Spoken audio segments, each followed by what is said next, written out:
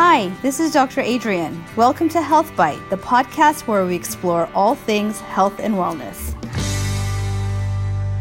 Well, welcome back, everybody. I'm so glad to be here on our Health Bite podcast with Sharon Palmer, who is a registered dietitian and has expertise in plant-based eating as well as sustainable eating.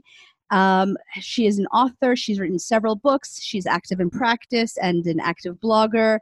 And so we're so excited to have you here and to learn from your expertise. Thanks for being here. Thank you for having me. It's great to be here. Thank you, Sharon. So I got a little bit of information on your background and your history, and it sounds like that you have been sowing the seeds of sustainable eating since your childhood. Is that right? Yeah, I think you're right about that. My parents were both farmers, so I had a long love for like the earth and Mother Nature and being a part of that in my food choices every day. And what did you do kind of specifically in that work that you think impacted your present day work and your present day lifestyle? Were you active in the farm, picking and plowing? Well, my parents, even when we lived in the suburbs, I grew up in the Pacific Northwest. Even when my parents moved, from the farm to the suburbs to raise their family, we had a large garden and really produced all of our fruits and vegetables. And what we couldn't produce, we would go and buy directly from a farm. We would make our own bread. And this was before this was in style, Now people would eat that up, but in those days it wasn't very common. Sure. So I like to say that we lived kind of the blue zones. I don't know if you're familiar with the blue zones. Sure. And I actually went to school at Loma Linda University, where the blue zones, that is the blue zones in the United States. Wow. Yes. So that kind of influenced my nutrition education as well, because their philosophy is really on eating more whole plant foods. It's a plant-based campus. So it really did impact the way I went in my nutrition career. And did you find that you were always kind of aligned with this path, or did you have a time when you kind of rebelled against your upbringing? I would say there was a little bit of time after I graduated with my degree in nutrition. Actually, I kind of ate more of an average diet, but it was always very healthy because I grew up with so many fruits and vegetables. I craved fruits and vegetables, so that was always part of my life. But I would say that my diet was more like semi-vegetarian for a while. So, and then I quickly kind of went right back to the roots of my eating style. Yeah. But always really using food kind of like medicine, right? It sounds like you were always a healthy eater and that never changed. Yeah. Yeah. I think I really became passionate about that in the last 20 years because the research has come a long way in the last 2 decades. We know so much more about how plants can help heal and nourish our bodies. That's right. I mean, it's interesting that we require those studies to kind of validate what we've always known to be true. But you're right. The research has come a long way in regards to food and health. And even if you're not completely plant-based, at least incorporating a significant amount of your diet from a plant-based diet, yes, is helpful. And so tell me a little bit about your present day work and how you kind of execute that in practice. Yeah, well, in the last 2 decades, I've really focused my career as a journalist.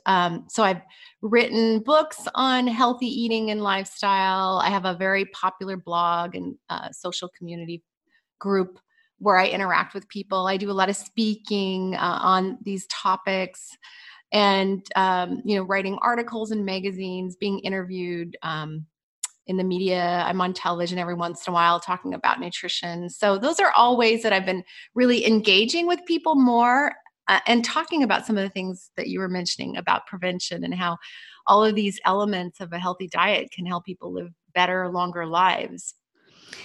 Yeah, and I'm interested to know, since you are engaging with people on around this conversation, where are some of the barriers that you find, or some areas of resistance to implementing exactly what we know to be true? That this is a healthy lifestyle. Well, that's a great question. I think one of the barriers is misinformation, because even though, my philosophy about a healthy plant-based diet is one that focuses primarily on plants, more whole foods, things that come close to Mother Nature. That would include things like pulses, like beans and lentils, whole grains, fruits and vegetables.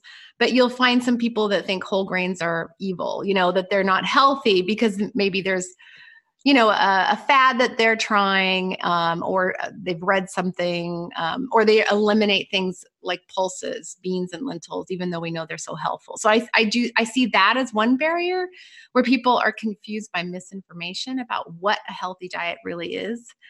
And then I think other barriers, people assume that these healthy diets are going to cost a lot of money, or they're going to take a lot of time. And I think that that can be a misperception, because you can make a healthy diet something that's achievable, and you can make it budget friendly. So there are ways around that too.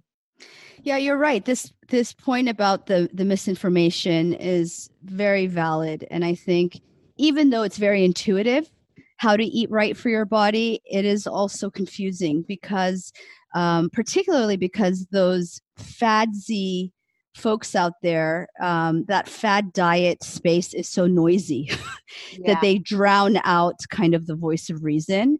And so I also agree with you that that is a barrier for people to just know, what really is truth, and what really is real. Yeah, for sure. And then the second point that you make is the feasibility of it, right? Like, how can you make it Mhm. costly, or not cost prohibitive, for example, or time prohibitive, which is, I think, these days a more valuable resource than money, right? Time is everything.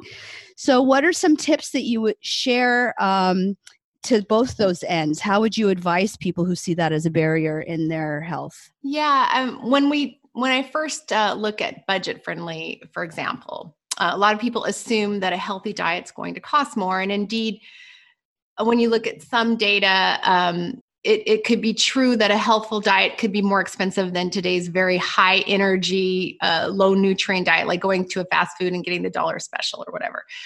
You can never compare the price of a healthy diet to something like that. But at the same time, there are ways to eat healthful foods that are budget friendly. For example, eating in seasons.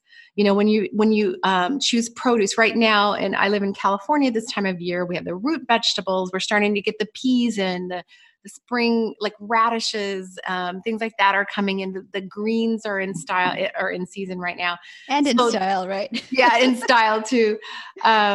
So anyway, if I choose those foods, they're going to be more reasonably priced than if I go to the store and buy something that has to be shipped in from another country this time of year. So eating seasonally can be make fruits and vegetables more inexpensive. And whole grains and beans and lentils are some of the most economical foods on the planet, especially for protein sources when we look at beans. So these things are very affordable. Also, I think cooking can save people money, and people have lost their culinary skills. We're in the third generation of people that don't know how to cook because we don't have home economics in classrooms like we used to. So now we have generations of people who really do not know how to cook, and I always see that as a challenge for healthy eating when you're really eating everything out of a package or going to a restaurant. We know that the choices aren't usually as helpful. So yeah. Yeah, and I do want to get back to that because I agree that eating out is a very important culprit to our current health woes, as well as the cost issue, right? And the finances around eating. But I want to go back to something else you mentioned that I loved, which is the seasonality of food. Mhm. And so, with that in mind, can you go through the seasons and tell us your top picks of what you keep in your fridge or your pantry based on the season? Well, I live in California, so I'm really lucky because we have amazing farmers markets, and I grow a lot of my own food too. But So right now, I was just at the farmer's market and I brought home the snap peas are beautiful right now. And all the little tender lettuce greens and herbs, all those are really good. Radishes. The citrus this is the time for citrus, avocado. So we're talking just end of winter. Exactly. Yeah. End of winter right now. Those are the things that you'll find in season. And then as we get into spring, you get more of the spring vegetables, asparagus, those, again, the more of the green leafy vegetables, the radishes are also good that time of year. The berries are starting to come in. You're starting to get some of the stone fruit like cherries. And then when you go in the summer is nature's, it just shows off our amazing diversity of fruits and vegetables. When you think that plants and trees, make it through that whole long, hard winter. And then summer, when the sun comes out, is when they just, produce all thrive. Yes, that's when they produce everything typically. So that's when you get your really beautiful stone fruits, your apricots and peaches, and all of those warm weather tomatoes, bell peppers, zucchini, all the squashes, cucumbers. Those do really well. The corn.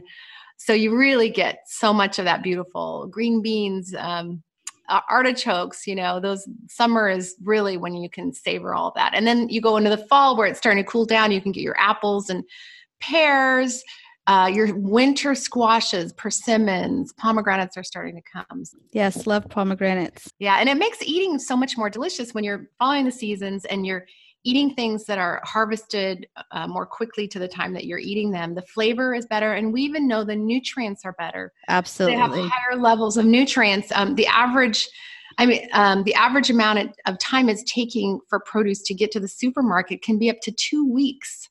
So if you think about it, that means if you're eating something in the supermarket, it could have been harvested 2 weeks ago. So that's why you're seeing, that the flavors may not be as enjoyable as when you're buying it closer to the time it was harvested. No, absolutely. And I love that. I was taking notes on your list because I think it's nice to have that, shorthand for what are the top picks and to base your eating around the seasons. But I'm never all or nothing in my recommendations, right? Because people invariably have different lifestyles and live differently. And while I think we all, or some of us maybe, would love to be growing and picking berries in our backyard, that's not necessarily practical. So what are your tips on preserving fruits and vegetables, cooking? Patients always have questions about how are you losing, if any, nutrients in the cooking process or in the freezing process or in the canning process. So what would be some tips and education you can give us around that?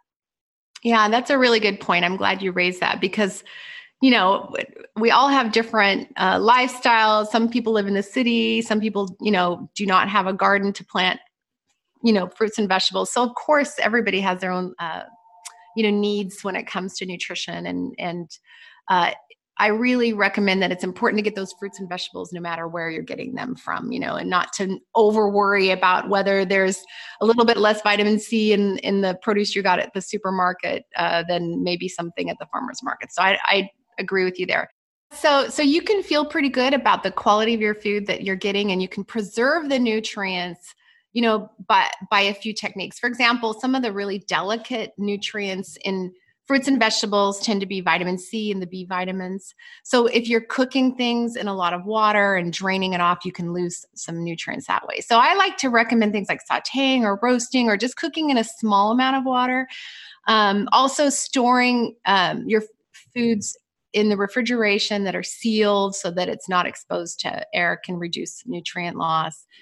For example, if you slice an avocado, wrap it up or put it in a sealed container to prevent nutrient loss. Those are all kind of tips that you can do. And I like to even do other things. Like, for example, I use the whole vegetable or food as much as possible, Yes. So trying to find ways, if like, for example, if you have broccoli and there are leaves in it, the leaves are edible and they're full of nutrition. So you don't have to just only take the flower of the broccoli. You can eat those leaves and find, even the leaves that come with your radishes are edible, the leaves with your beets. So finding ways to include those can add more nutrition. Yes, I love that you brought up beets. That's one of my favorites. And actually, you're right. The vitamins and minerals in the beet leaf is greater than the actual beet. So it's a right. great thing to add to smoothies or to salads or to stews. Really, yes, utilizing the entire fruit or vegetable. What are your thoughts on freezing? What would you say about that? Canning and freezing? Yeah, there's very little nutrient loss in freezing as long as it's airtight and it's not exposed to the oxygen or light. So that's something you can feel good about. I always like to make sure I'm using it at a fairly, I'm not letting it sitting in the freezer for months, and the quality diminishes. But you can feel good about those choices. Canning, you can have a little bit more loss because heat can destroy some of these sensitive vitamins. But still, there's a lot left. So I don't like people to just not eat cooked vegetables in the form of canned vegetables because there's still quite a bit in there. And there's actually some interesting research that shows that there's less nutrient loss than we once thought in canned vegetables. So, right. And actually, the cooking process is good for some micronutrients.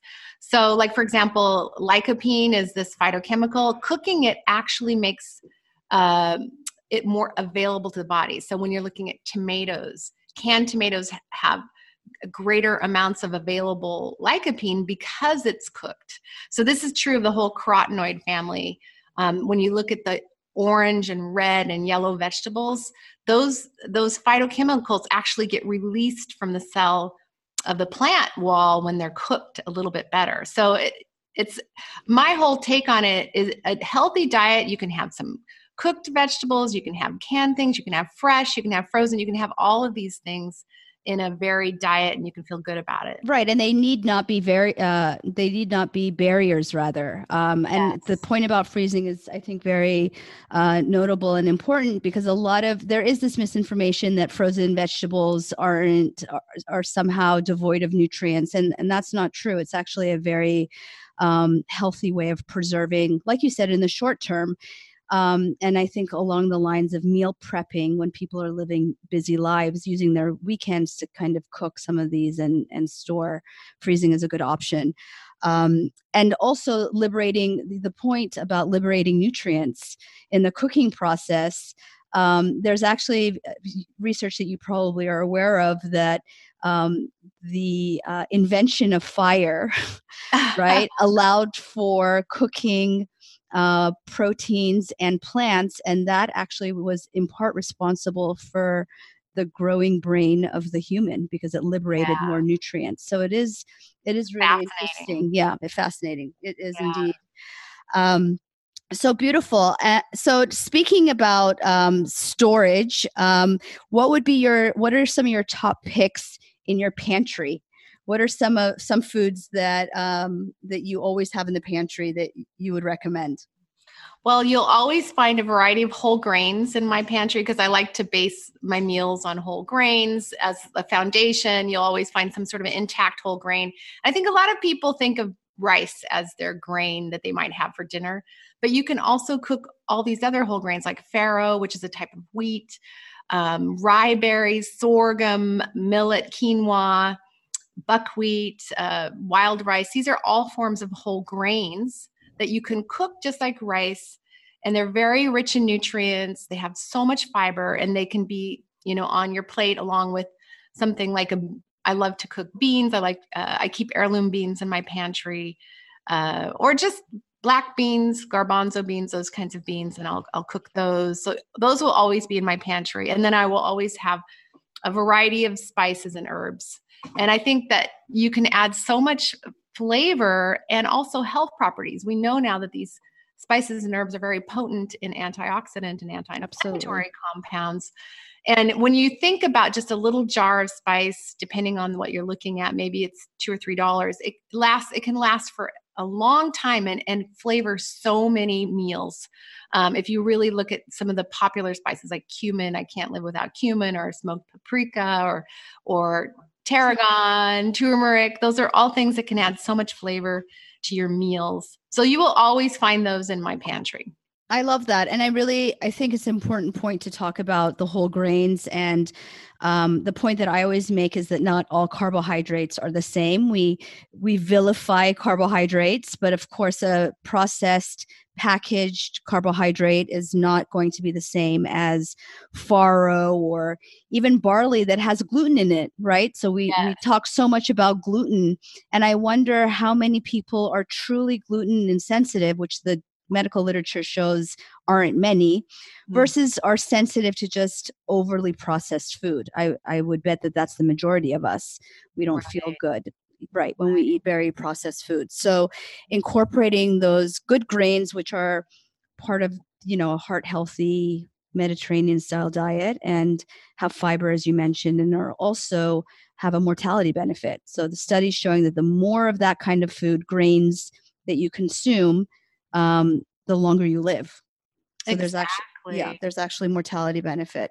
So now that we know what's in your fridge and what's in your pantry, I'd love for you to get back to the point of cooking. And I agree with you. People are cooking less, but I don't know if it's so much a lack of interest or a lack of knowledge. I think the primary barrier is a lack of time. Right? People are so stretched for time.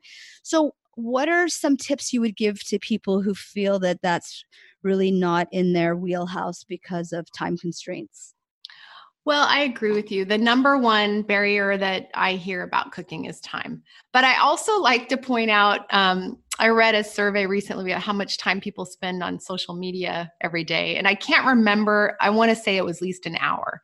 Wow. So yes, I can't remember the exact number. So if you took that hour and spent it in the kitchen, it would be so well rewarded. So that's one thing that I think that a lot of times we make cooking to be more difficult and challenging than it really is. And even if you could do something in half an hour, a lot of my recipes I can get on the table in half an hour. I can get a healthy dinner on the table in the amount of time it would take me to call, take out, and go drive and pick it up and bring it home. I could have a healthy, easy dinner on the table, and it will taste better too. It'll be less expensive. So those are, I think a lot of times the downside of all of the videos and Food Network, all the cooking shows, is that it makes people have this expectation that every meal has to be so beautiful and gorgeous and Instagram worthy, but it can be really simple things.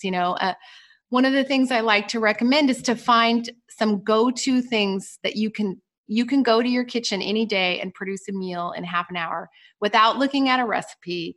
So for example, you talked about meal prep. I think that's a great idea. But also, like, I love sheet pan meals. I don't know if you've heard this trend Mhm. where people just put everything on a sheet pan. Like, for example, whatever vegetables you have in the refrigerator, chop them up, put them on the sheet pan. I open a can of chickpeas, put that on there. You could put sweet potatoes, and then drizzle it with a little olive oil and some herbs, put it on the top shelf, roast it, and you have dinner. I mean, you could be cooking some whole grains on the side, or maybe make a salad if you want. But you don't really have to, because there's dinner right there. So No, it's true. having these go-to shortcuts that it doesn't, you can just walk in your kitchen and make it happen. Well, I think part of the prep is just having the availability of those foods in your fridge and pantry, which is why I wanted you to speak to that a little bit.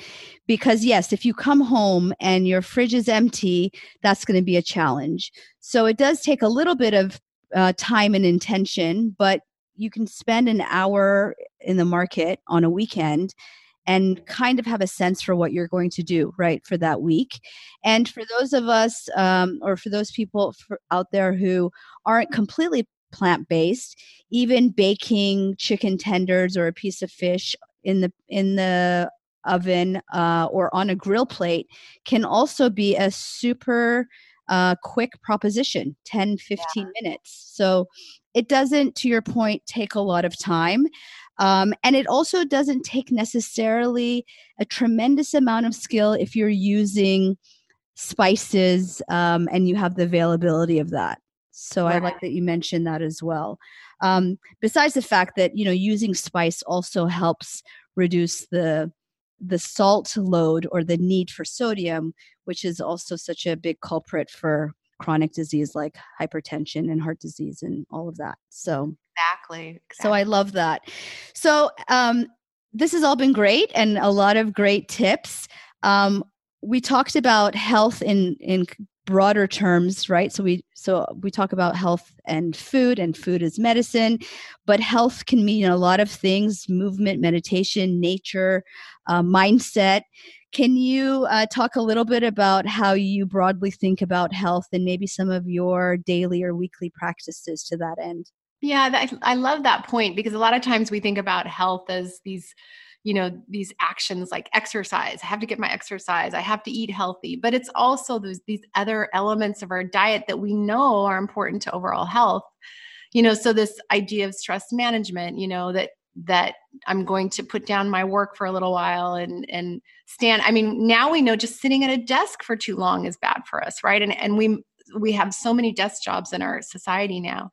So this idea of taking breaks and relaxing, doing meditation, getting involved in social activities, even the blue zones. I already talked about the blue zones. One of the benefits they found about blue zone communities is that people are engaged in their community, and they take care of each other, and they volunteer, and they watch out for each other, and that sense of community is a huge health benefit. So getting involved, all of these things, gardening, feeling the sunshine on your face 5 or 10 minutes a day, all of these things in our modern life can provide benefits. So I try to include those. I have 2 dogs, and I even though my office is at home, I make sure I give them a walk every day. I don't care how busy my day is. They go for a walk, and I'm enjoying it just as much as they do. Yeah, So I like finding these things, are so important. Yeah, I like all the points that you made, and in particular, the point on community and connection. And there is a tremendous amount of data that shows that connecting with others and even friendship and heartfelt conversation enhances immunity and reduces metabolic disease. I think it's the first thing to go, right? You put up your coffee date with your BFF because you have work to do. But in fact, studies show that it's enhancing health and enhancing productivity. So I'm glad you brought that point up. Well, it's Mm-hmm. been such a pleasure, Sharon, to speak with you and to hear your pearls. So thank you for sharing that. And I, for one, am going to get cracking on my seasonal list of fruits and vegetables. And so it was a pleasure speaking with you and much appreciated. Thank you. It was a pleasure for me as well. Thanks. Thanks again.